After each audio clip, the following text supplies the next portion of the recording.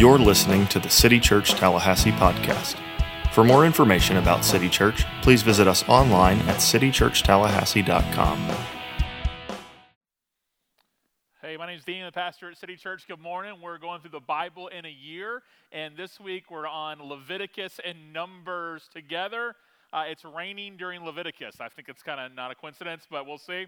And oftentimes I know that this is sort of flyover country when it comes to reading the Bible, where it's just kind of easy to skip over. It's kind of the place where Bible reading plans can die 1,000 deaths. Some say, I call it the week the SEC teams play all their Sun Belt schools in college football, where it's just kind of easy just to look over it, not a big deal, but really it's actually incredibly rich and has much for us as people who claim to be the people of God in Christ, for us to know and understand, because the people of Israel, their story is also our story, because we're the spiritual descendants of all the promises that were given to Abraham. I'd love for you to catch up. You haven't been here at all on our website or on iTunes, where we were in Genesis week 1, we were in Exodus last week, and in the chronological order, it goes Numbers next, but Leviticus and Numbers, a lot of what's happening is simultaneously at the same time that's taking place, where Leviticus is kind of a sidebar and kind of going into more detail of what's taking place regarding the law given to God's people. So Numbers is where we're going to kind of begin, where we're going to begin, and it's really a travel story, you could say. It is a quest story, and ends at the people wandering in the wilderness because of the sinfulness of the nation, rather than actually occupying the land as was promised to them. Now, the Hebrew name for the book of Numbers is in the wilderness, which actually makes a lot more sense than our English word for it, numbers. Where numbers comes from is because at the very beginning of the book, God takes a census. He counts the people. Like, he wants every person accounted for. And I actually really appreciate God being such in the details about his people. He cares about every last one of them. There's no such thing as just numbers to God. He cares about each and every single one of his people by name. He wants his people to be with him. The sad thing is that his people, that being us that know the Lord here today, don't always want to be with him. And we see this reality unfold in the book of Numbers. And the reality is that God wants and demands his people to be a peculiar people. Like, they're supposed to be different. We regularly say here that distinct lives point us to our distinct God. And that's not a random thing that takes place. It doesn't actually happen by chance. God lays out for them what it's going to look like now to be the people he has redeemed. Keep in mind, this book is written to a new nation, an actually specific nation that he is forming and building called Israel, that are on the way to the land that was promised to them. And he's given them the law not so they can be saved from anything, because the law can't save us, because the law, following the rules, keeping the morals, that cannot erase the fact that we've sinned against God and owe him for our sin. Rather, God's telling his people now how they're to live, to be a nation completely distinct from all the people of all the other nations who worship false gods. So a quick review. Back in Genesis, it begins with the creation of the world, that God spoke into existence, but it then transitions pretty quickly to the life of Abraham and his immediate descendants, and the promise Abraham made that from his offspring that we would see a child born. Well, in this context, it's a promise that would come that's fulfilled ultimately in Christ. And it ends with their move to Egypt. Then the book of Exodus tells us how they left Egypt and came to Sinai, how God liberated them from slavery and oppression in Egypt, how he freed his people, and now here they are on their way to the promised land out Sinai to receive the law that God is going to give them. Now, Leviticus contains some of these laws, a lot of them actually, and Numbers has some as well, but Numbers primarily summarizes the 40 years they're in the wilderness in between Egypt and going to the promised land. It comes immediately, once again, after Exodus and the historic chronology of the Bible. We can say the theme of this from the Gospel Project, the Gospel Coalition's really kind of research on Numbers, their booklet on Numbers, their journal. The book of Numbers, the gradual fulfillment, here's a theme for it, of the promises to Abraham that his descendants would be the people of God and occupy the land of Canaan. If I can make it even more of a big picture kind of definition, that's a little bit different, I agree with that, but my book of Numbers definition is, behold the kindness and severity of our God. Behold the kindness that God is good, he's kind to us, he's loving, he's compassionate, and also the severity, that he is holy, that he won't let the guilty go unpunished, that he is first and foremost about his namesake and his glory and his reign and his rule and his lordship, and how both of those can simultaneously coexist together without any contradiction.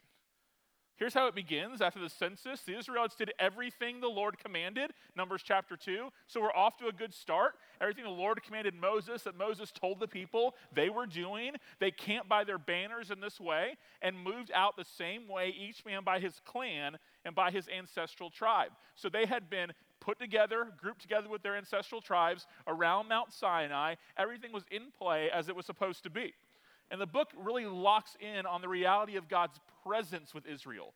And the cloud of fire, the pillar, also with the tabernacle.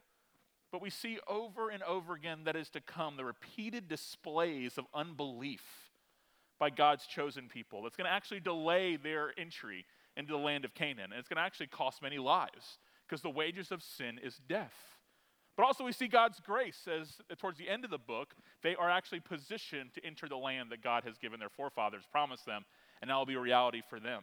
So the goal of Canaan, getting to the land, is the big picture, quest of the book of Numbers. And it's where Israel is now being prepared with the law to be God's people in their new land, but also to fight for the land. Because the war that would take place to go occupy the land is really a war not against certain people, even though there are people they fight, but it's bigger than that. It's a war against idolatry. It's a war against false God worship. So one of the main settings is the tabernacle, which is God's presence with us through this a really detailed plan that God had given us, and God's people dwelling with God. God, think about this for a minute, who made the heavens and the earth, who is their creator, is now dwelling with his people in a tent. In a tent.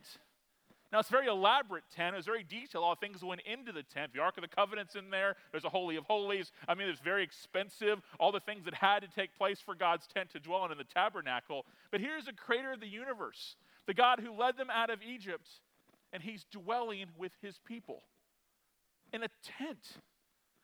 I've never slept in a tent in my life. I don't believe in camping. I'm team hotels. That's just kind of my scene. Camping makes me dirty. I can't go 12 hours without a shower. Not camping, sorry, so don't invite me. But the tabernacle here should make us think of Eden before the fall, before sin entered the world. Here is God dwelling with his people. It's not the same thing as Eden because there's sin in the world and it can't be God dwelling without any other factors. But the Creator is in the tent, just like people are sleeping in tents. So what does he give them? This amazing gift. He gives God's presence. The people have God with them. They are receiving and living in the amazing blessing of having the presence of God. Here's some of the effects of that. The Lord spoke to Moses. Tell Aaron and his sons, this is how you are to bless the Israelites. You should say to them, may the Lord bless you and protect you. May the Lord make his face shine on you and be gracious to you. May the Lord look with favor on you and give you peace. In this way, they will pronounce my name over the Israelites and I will bless them. What an amazing thing. The reality of being God's people, that God will bless you and keep you and bring you peace. He's going to make his face shine upon you. But as I said earlier, it should remind us of Eden, but it's not the exact same as Eden before sin entered the world. Because due to sin and the reality of God's holiness, people cannot be in God's presence without a mediator. There must be one to go in between us and a holy God. And Moses would serve as that at this time. When Moses entered the tent of meeting to speak with the Lord, number 7, he heard the voice speaking to him from above the mercy seat that was on the Ark of the Testimony, the Ark of the Covenant in the tabernacle, from between the two cherubim. He spoke to him that way. So we see in chapter 3 that Moses, Aaron, and his sons who performed the duties of the sanctuary as a service, here's the mediator, on behalf of the Israelites, camped in front of the tabernacle on the east, in front of the tent of meeting towards the sunrise. This is really important here. Any unauthorized person who came near it would be put to death.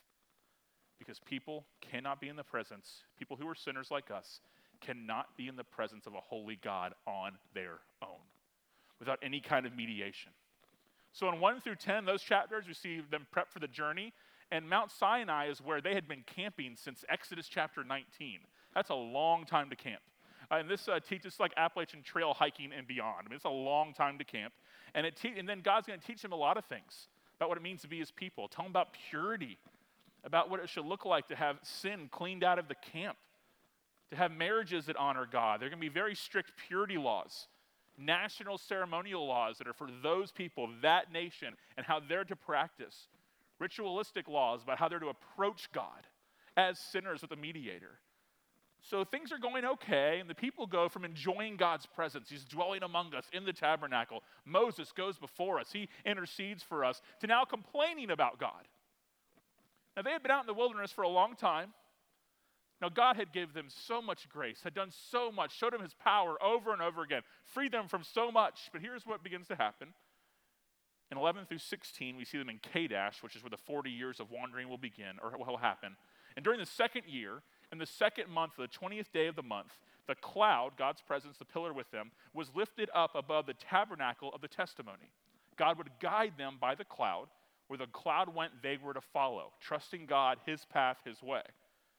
The Israelites traveled on from the wilderness of Sinai, moving from one place to the next, until the cloud stopped in the wilderness of Paran. They set out for the first time according to the Lord's commands through Moses. So this is what's happening here. God tells them, I'm going to lead you through the pillar. By the pillar, let's go. So he leads them out on their journey. But then what happens? Now people began complaining openly before the Lord about hardship.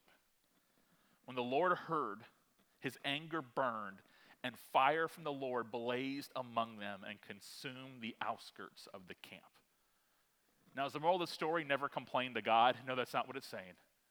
It's here these people who have been given so much by the Lord, rescued from slavery, led out of Egypt, things that they did not deserve, chosen as God's people, being under a promise, and now things get a little bit old, a little bit difficult, a little bit tiresome, and what happens? They don't just complain to God, they start to complain about God. That maybe he's not good, that he's not best, that we can't really believe him or trust him. It's not a sin to complain to God. There's entire psalms written about that where God's like, hey, sounds good, add music to it. Rather, the sin is complaining about God and not trusting God and believing God and what he has in store for them. And the people cried out to Moses, and he prayed to the Lord, and the fire died down. Again, going before, interceding. So that place was named Taberah, which because the Lord's fire had blazed among them. The riffraff, oh, that's a Bible word, riffraff, among them had a strong craving for other food. The Israelites wept again and said, this is one of my life verses, who will feed us meat? They wanted different food. They've been eating manna forever, and they were kind of tired of it and wanted something different. But look at what happens. We remember the free fish we ate in Egypt, along with the cucumbers, whatever suits you, melons, leeks, onions, and garlic. But now our appetite is gone. There's nothing to look at. But this manna, as in things were better before. When we were in our old life, when we were trapped in Egypt, before you did this for us, things were better. What they're saying is maybe there's more to be gained by disobeying God than there is to be gained by obeying him. We could just go back to where we came from. The food was a lot better there. They aren't trusting God. They aren't believing in the new life that he has given them, his presence, being his people. Even their leaders, people like Miriam and Aaron, begin to complain. So what does God do in his very, very much anger? He also shows them grace and continues to provide for his people. He gives them lots of food, including quail. They didn't have to go rent out some plantation to go hunting. He just gave them quail. Better food. They're actually getting the meat, and it's better than anything we would have had in Egypt because it's God's meat. And then chapter 13 begins with a lot of hope. We're kind of back in the place of, okay, here we go again. We're reestablished. God's anger has come on them. Moses begged on God's behalf to give them grace and mercy. God does this, gives them more food to eat. And then it says, the Lord spoke to Moses, send men to scout out the land of Canaan. The land, like here it is, that I'm giving its grace. I'm giving to the Israelites. Send one man who is a leader among them from each of their ancestral tribes. Moses sent them from the wilderness of Paran at the Lord's command. All the men were leaders in Israel. So he's taking his leaders and saying, go check it out. Go see the land. Come back and tell the people all about it and how wonderful it is and how amazing it is, that it's on. The men went back to Moses, Aaron, and the entire Israelite community in the wilderness of Paran at Kadesh. They brought back a report for them and the whole community, and they showed them the fruit of the land. They reported to Moses, we went into the land where you sent us. It's worth the hype. Like, it's not overrated. It's not false advertisement. Indeed, it is flowing with milk and honey. Like, here it actually is, and here is some of its fruits. However, people living in the land are strong, and the cities are large and fortified. Like, we're in big trouble. We also saw descendants of Anak there. The Amalekites are living in the land of the Negev. The Hittites, the Jebusites, the Amorites, they live in the hill country, and the Canaanites live by the sea and along the Jordan. Then Caleb, one of the guys who was sent to go scout the land, quieted the people in the presence of Moses and said, let's go up now. Let's go take possession of it right now. Let's go get the land because we can certainly conquer it.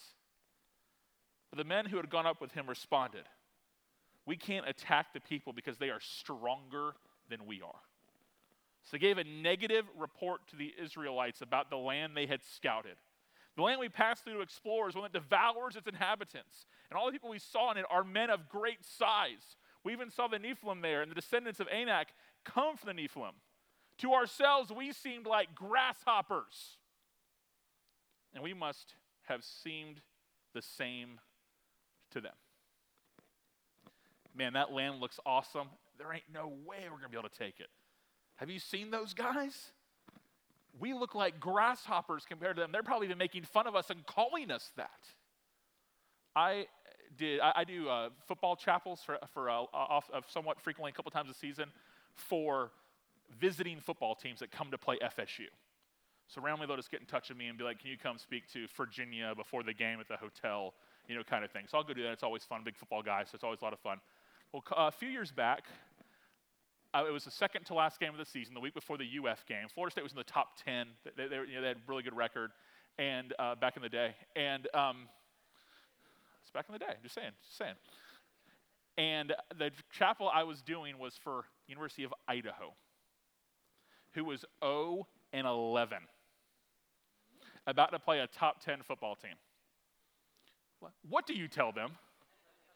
I mean, like, don't get hurt. May the Lord be with you. I mean, like, what do you say? Like, the peace of the Lord to all of you. Call your mom if she's worried. I mean, what do you say to Idaho, who's about to play Florida State? And none of those Idaho guys, they know they can't beat Florida State either. So they're just like, whatever, man, just pray for us. It's just, I pray for your doctors. Like, what are we doing after the game?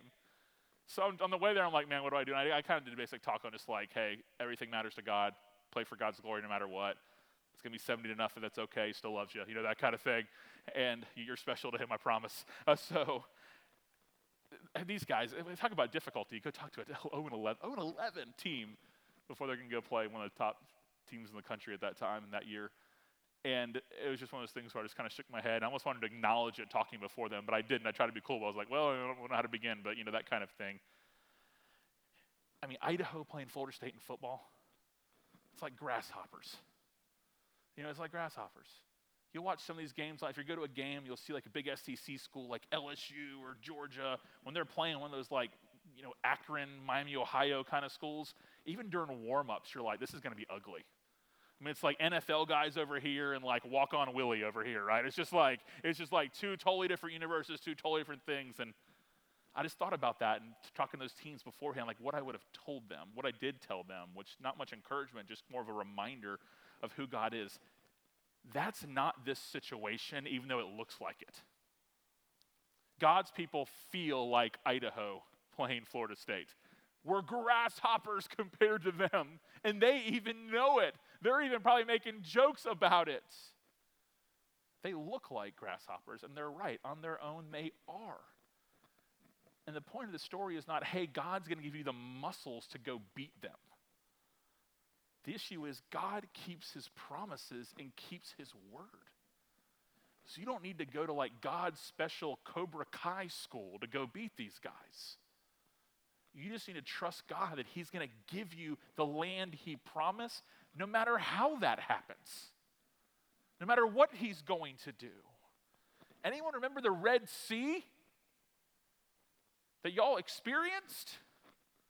Do you remember that, where the most powerful army in the world was coming after you, and God parted the Red Sea, let you get across, then drowned all of Pharaoh's army, and all of God's people are walking on dry land? Remember that? Remember the plagues? Remember the God who was so faithful to you as his chosen people that instead of killing your firstborn, he passed over your house because the blood of the Lamb, by God's grace and his choosing of you, was on your doorposts? And you're worried about some guys next to the Jordan River who were big? And the whole community broke into loud cries. And the people wept that night. All the Israelites complained about Moses and Aaron, and the whole community told them, if only we had died in the land of Egypt. If only we had died in the wilderness. God, you don't know what's best. We can't trust your plan. Why is the Lord bringing us into his land to die by the sword? Like, it's over. God, what? I'm not an atheist. I'm not saying you don't exist because of problems. I'm trying to say I can't trust you. Our wives and children, what about them? They'll become plunder. Wouldn't it be better for us to go back to Egypt? Don't y'all think we should just turn around? We kind of know the way. Should we just go back? So they said to one another, let's appoint a leader. Not God's appointed leader, not Moses. Not, more importantly than that, the pillar of cloud that God has given us to guide us. Let's appoint a man-focused leader that we want. So Moses and Aaron fell face down in front of the whole assembly of the Israelite community. Joshua, son of Nun, and Caleb, son of Jephunneh, who were among those who scouted out the land, tore their clothes, a sign of mourning in this time. And said to the entire Israelite community, the land we passed through and explored is an extremely good land. If the Lord is pleased with us, he will bring us into this land, a land flowing with milk and honey, and give it to us. Only don't rebel against the Lord. Don't be afraid of the people of the land, for he will devour them. It's God we're talking about. Their protection has been removed from them, and the Lord is with us, like we're his people. Don't be afraid of them. While the whole community threatened to stone them, if you don't like what somebody says, just, attack. The glory of the Lord appeared to all the Israelites at the tent of meeting. God was going to show up, and he had some things to say. So what does God do? He punishes his people. But here Moses steps in and acts again as the mediator. The Lord said to Moses, how long will these people despise me? How long will they not trust in me despite all the signs I have performed among them? I will strike them with a plague and destroy them. The same things that were used for not God's people, to liberate his own people. He's saying, I'm going to do to them. Then I'll make you into a greater and mightier nation than they are.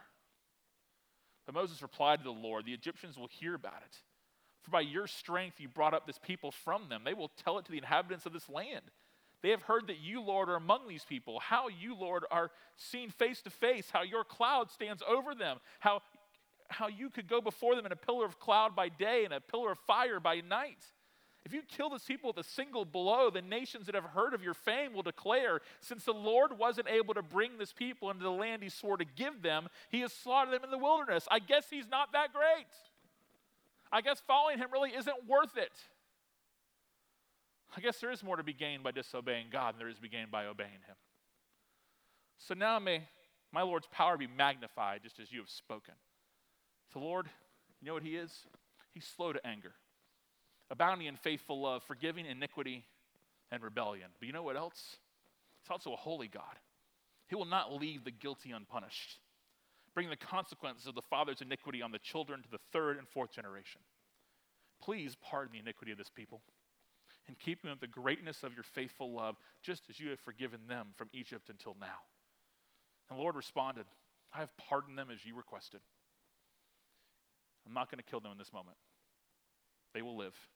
Yet as I live, and as the whole earth is filled with the Lord's glory, none of the men who have seen my glory and the signs I performed in Egypt and the wilderness and have tested me these 10 times and did not obey will ever see the land I swore to give their ancestors. None of those who despise me will see it.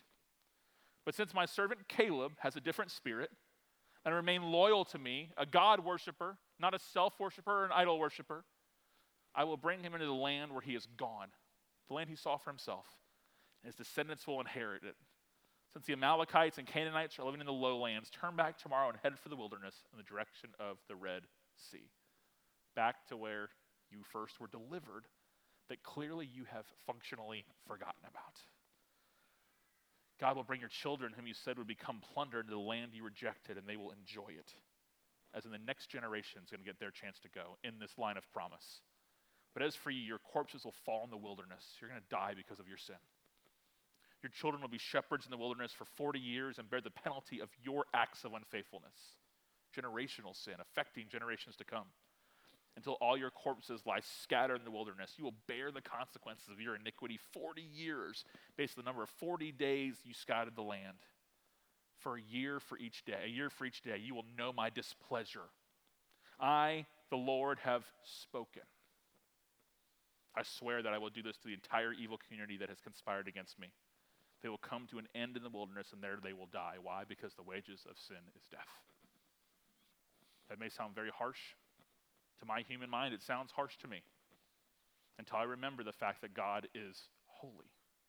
And if God didn't care about sin, then the cross of Jesus Christ would be the most meaningless, purposeless event in the history of the world. But this whole mediator of Moses, what's happening here? Does Moses love God's people more than God does? Is God going to strike everybody down? Moses is please don't do it. And God's okay, I guess you talked me into it. That's not what's happening here. God loves his people infinitely more. Infinitely more. There it was, sorry. Infinitely more. I went to Christian college, sorry. Infinitely more than Moses does. What's happening here is the point of Numbers is not to give us a day-by-day account of the people. We don't have 40 years straight, day after day after day, of an explanation of what they're doing, what their lives are like. It's not Real Housewives of the Wilderness. None of those things are happening. This is proving a theological point for the role of a mediator. One to go before the people, to be an intercessor. And that mediator points us much forward to the perfect mediator, that being Jesus Christ. God has given a sentence for the entire generation. That's what's happening in the wilderness now. And notice the connection, I couldn't miss this, between dissatisfaction and sin.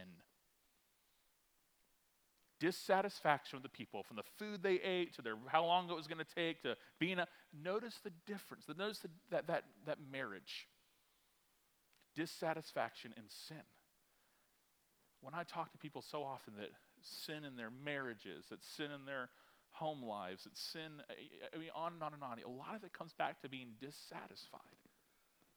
And our dissatisfaction, the way that's solved is not by just making things better and more enjoyable and more entertaining. It's by asking the question, where am I truly going for the living water I'm looking for? Because it's not found in the Lord, that he's not the one who ultimately satisfies you, then it's never going to be found in anything else, and that dissatisfaction and sin will become a reality in your life. In 17 through 36, those chapters, they're on the plains of Moab now, across from the promised land. God continues to preserve his people. Continues to provide instructions for the priests in their role as people who are in charge of much of the worship process. In chapter 20, we see Moses even sin. He disobeys God in how he's to get water out of a rock. Rather than wait on God and God's instructions, he rushed to be his own savior at the time to give himself water. And because of that, he was also going to be banned from the land. But God is still there, still showing grace. The people go on to worship Baal. So this new journey of a new generation begins. Battles begin to take place where Israel gets victories over these people they were worried about. But Israel's persistent failure to keep the law, in that God never forsakes them. He never goes back on his promise. There will be a people of their descendants who go to the land. They have to wait an extra 40 years, but eventually they go there. Why? Numbers 14, the Lord is slow to anger and abounding in faithful love, forgiving iniquity and rebellion. But it's not all a gloomy picture. The book encourages them, but also warns them at the same time. God gives them their last instructions about entering the land for this new generation. Again, it's theological. He's trying to teach them much more lessons about who he is and their sin before him. Also to instruct future generations of readers, like generations to come, with the lessons to be learned for the people in the wilderness. It's basically saying your forefathers made many mistakes on the journey to Canaan. Now you don't go do the same. I mean, Paul wrote about this generations later in 1 Corinthians 10. Talking to the church about their temptation, their sin. Here's what he said. Now I do not want you to be unaware, brothers and sisters. This is way forward from this event. That our ancestors were all under the cloud, all passed through the sea, all were baptized into Moses in the cloud and in the sea. They ate the same spiritual food and drank the same spiritual drink. For they drank from the spiritual rock that followed them. That rock was Christ, who's the ultimate provision for us. Nevertheless, God was not pleased with most of them since they were struck down in the wilderness. Now these things took place as examples for us, for the church, for Christians. So we did not desire evil things as they did. Don't become idolaters as some of them were, as it is written that people sat down to eat and drink and got up to party. Let us not commit sexual immorality as some of them did. And in a single day, 23,000 people died. Let us not test Christ as some of them did and were destroyed by snakes. And don't grumble as some of them did and were killed by the destroyer. These things happened to them as examples, and they were written for our instruction, on whom the ends of the age have come. So whoever thinks he stands must be careful not to fall. There's precedent for this, he's saying. And no temptations come upon you except what is common to humanity. You're not the first ones to go through this. God's people have been tempted for generations, but you know what? God is faithful. He will not allow you to be tempted beyond what you are able. But with the temptation, he'll also provide the way out, so you may be able to bear it. And what's the way out? It's no to the world and yes to God. We get to the book of Leviticus, which is also telling the same story, but focusing on different aspects. Mark Roker wrote this, that Leviticus, it behooves the New Testament believer to give more attention to this book if we base our eternal destinies on the one whom Leviticus loudly speaks. God's going to continue to read the law to the people. J. Sklar, who I think is the best American scholar on Leviticus, he was asked if there was just one session to teach. He only had one chance to teach on Leviticus. What would he say? He said he would focus on understanding the law is the expression of the values of the lawgiver. The law is a window into God's heart. And in God's heart, we see a holy God, and we see a personal, present God who wants to have a people for himself. We see this to start the book. I'm not going through the whole thing, I promise. The Lord summoned Moses and spoke to him from the tent of meeting. Speak to the Israelites and tell them. So tabernacle here taking place, all these things. When any of you brings an offspring to the Lord from your livestock, you may bring your offering from the herd or the flock. If his offering is a burnt offering from the herd, he is to bring an unblemished male, a perfect as possible in that time, spotless sacrifice. He'll bring it to the entrance to the tent of meeting so that it may be accepted by the Lord. The major focus of Leviticus is atonement. God's covering, his provision for forgiveness over sin. It doesn't ultimately wash our sins away. It covers it for a little while to satisfy the demands to be in the presence of God as his people. And what's so amazing about our God is the sacrifice, one, was showing our inability to keep God's law, but it also was as much about God longing to draw near to his people. You see both those things taking place. The word holy or holiness appears 92 times in Leviticus. Like God's holiness is a whole other category of other that we can't even begin to comprehend. We're told that for the life of the creature is in the blood. For I have appointed to you to make atonement on the altar for your lives, since it is the lifeblood that makes atonement. Without the shedding of blood, there's no forgiveness of sins. We see here again, just like in Exodus, substitutionary atonement. That each time an animal sacrifice was brought to the altar, this is J. Sklar here, the offerer would lay his hand on its head, and it was accepted for him. The ritual act of pressing one's hand on the head of the offering was an act of transfer, identifying the animal as a substitute to take the presenter's place in the ritual to follow. The action was often accompanied with a verbal confession of sins over the animal. So this Old Testament ritual of sacrifice provides the backdrop of the reality that the sinless Christ became a substitute for sinners.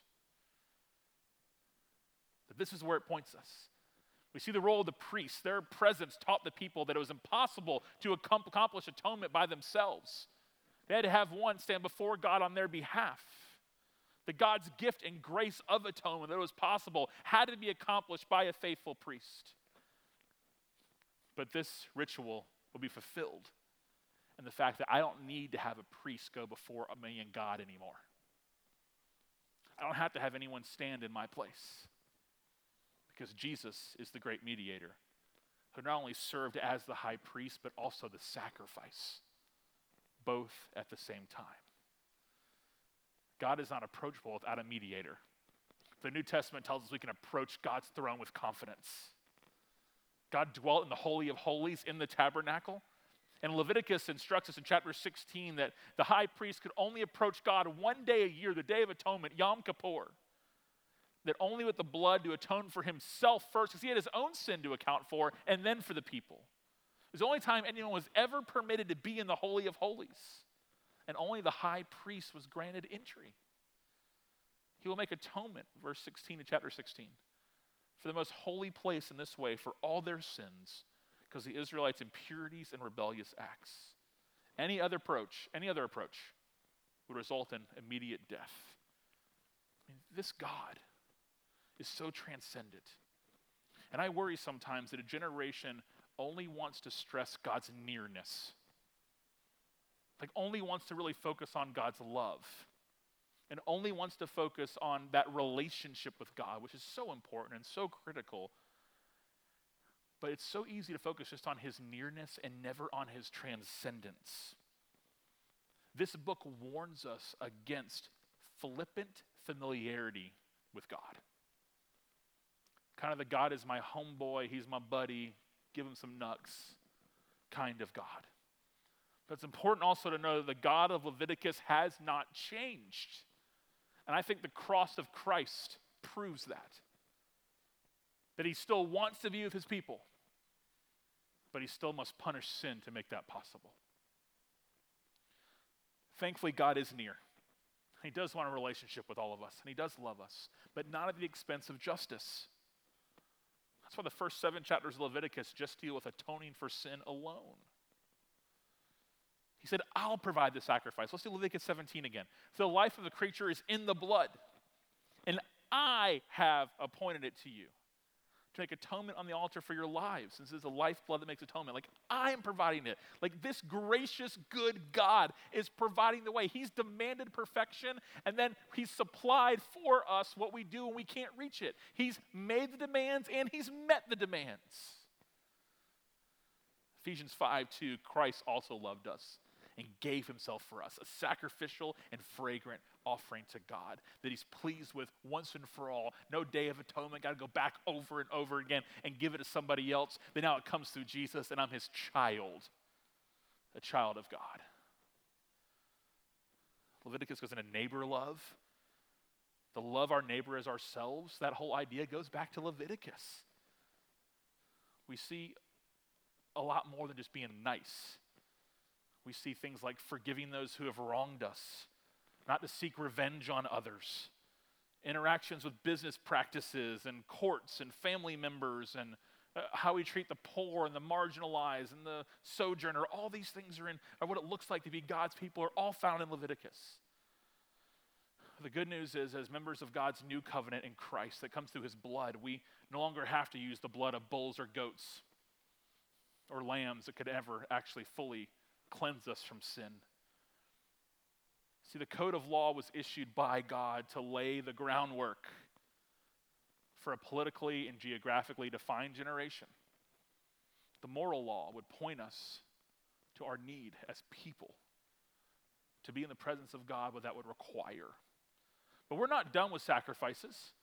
Book of Romans chapter 12 says, now our lives are a sacrifice. They're a continual sacrifice. We don't go and say, hey, priest, here's my goats. Please sacrifice it for me. We say, no, God, here's my life. That you died so that I no longer live, but now I live for you, the one who died for me and rose again. This very wordy book is ultimately pointing us to the ultimate word of God, Jesus, the Son, who is to come. I love this from Hebrews. Every priest stands day after day This is Leviticus right here. Ministering and offering the same sacrifices time after time, which can never take away sins. They're on their feet all day long, Day of Atonement, over and over again. There's no chairs in the tabernacle. There's no place for them because there's no time to sit down. But this man, referring to Christ, after offering one sacrifice for sins forever, sat down at the right hand of God. He's now waiting until his enemies are made his footstool. For by one offering he has perfected forever those who were sanctified. I mean, how amazing. The writer of Hebrews captures this perfectly, saying that the priest, day after day, is working to make sure all these animals are accounted for and sacrificed. And in the details of the tabernacle, there's not a chair for the priest to sit in. Why? Because there's just no time to do it. But what did Jesus do according to the scriptures once he offered sacrifice once and for all? He sat down at the right hand of God. Why? Because the work is finished. The work is finished. That doesn't mean that Jesus is in a lazy boy chilling. That's not what it's talking about. It means that he satisfied the Heavenly Father's demands of justice by suffering for sins in my place. Also in Numbers, one of God's punishments for the rebellion of his people was snakes. Anybody scared of snakes? It's been your worst nightmare. We're not going to pass them out, I promise. It's been all of our worst nightmares. They were venomous snakes. They would bite people, kill people. This is part of their judgment. But God in his grace continues to provide a way for his people to be saved, to live, even though they deserve death. He told Moses, take a bronze snake and put it up on a pole. And that whenever people are getting bit by snakes, it's horrible, that they're to look at the serpent up on the pole. And they will live. Look up, you will live, even though you're being bitten. Jesus in John chapter 3, right before he does the famous, for God so loved the world that he gave his only son. So whoever believes in him will not perish, have everlasting life. John 3:16. Right before that he says, in the same way Moses lifted up the serpent in the wilderness. High, lifted up for the people to see. The Son of Man, which is what Jesus called himself, will be lifted up. Now ultimately in his ascension and his lordship and his reign, he'll be lifted up, where every knee will bow and tongue confess that he is Lord. But on earth, how did he get lifted up? Up on a cross, a wooden cross, to where people in the wilderness would look at the serpent up on the cross and be spared death. Now we look up to the one who hangs on the cross, and we look to him for life. And by look, not just a visual, oh, I see him, but looking as in, I trust you. I put my faith in you. I can't save myself. I'm an idolatrous wilderness wanderer, golden cow, Baal-worshiping person without, dissatisfied person without you. So in the same way, I'm spared by snakes biting me, by looking to the bronze serpent statue in the book of Exodus that God has provided, book of Numbers that God has provided. Now I look to a cross to save me from death. Because the wages of sin is death. The gift of God is everlasting life in Christ Jesus, our Lord. Let's pray together. Lord, we are grateful for your word. I'm thankful for those books that might seem insignificant to my just basic attention span of reading are so powerful in what it points us to about the reality of who you are and your holiness and your splendor and your majesty and your greatness and your glory and your love and kindness and patience and your saving plan and your redemption and salvation. All these things are always working on our behalf. We thank you that we don't have to have someone else stand in our place. We know it's required because of our sin. We're thankful there is a mediator. There's one mediator between God and man, and his name is Jesus Christ. He died a death that we deserved. That he rose from the grave 3 days later, conquering Satan, sin, and death. And that one day he will return. We don't believe that right now he is sitting at the right hand. Lord, so we look to Christ. I ask you forgive our sins, forgive our idolatry, forgive our lack of trust. We know that you have made a promise to us, that we have received that promise already in Jesus being in our place in his resurrection and his ascension. And the last thing we wait for is for Jesus to come again and make all things new and reign forever and ever. So we know that if all these other things have already been true, that we can still trust you, that you who began a good work in us be faithful to complete it in Christ. So forgive us when we look back at the Red Sea and think that maybe Egypt has something better to offer. Lord, we know with you is where joy, satisfaction, life, truth, the answers we're looking for, where all of them reside. We're thankful for the great name that is above all names, the name of Jesus Christ. Thank you for giving us the Old Testament to see your promises made, your promises fulfilled and kept, and how you have a people for yourself that we get to be included in by your grace. We thank you in Jesus' name.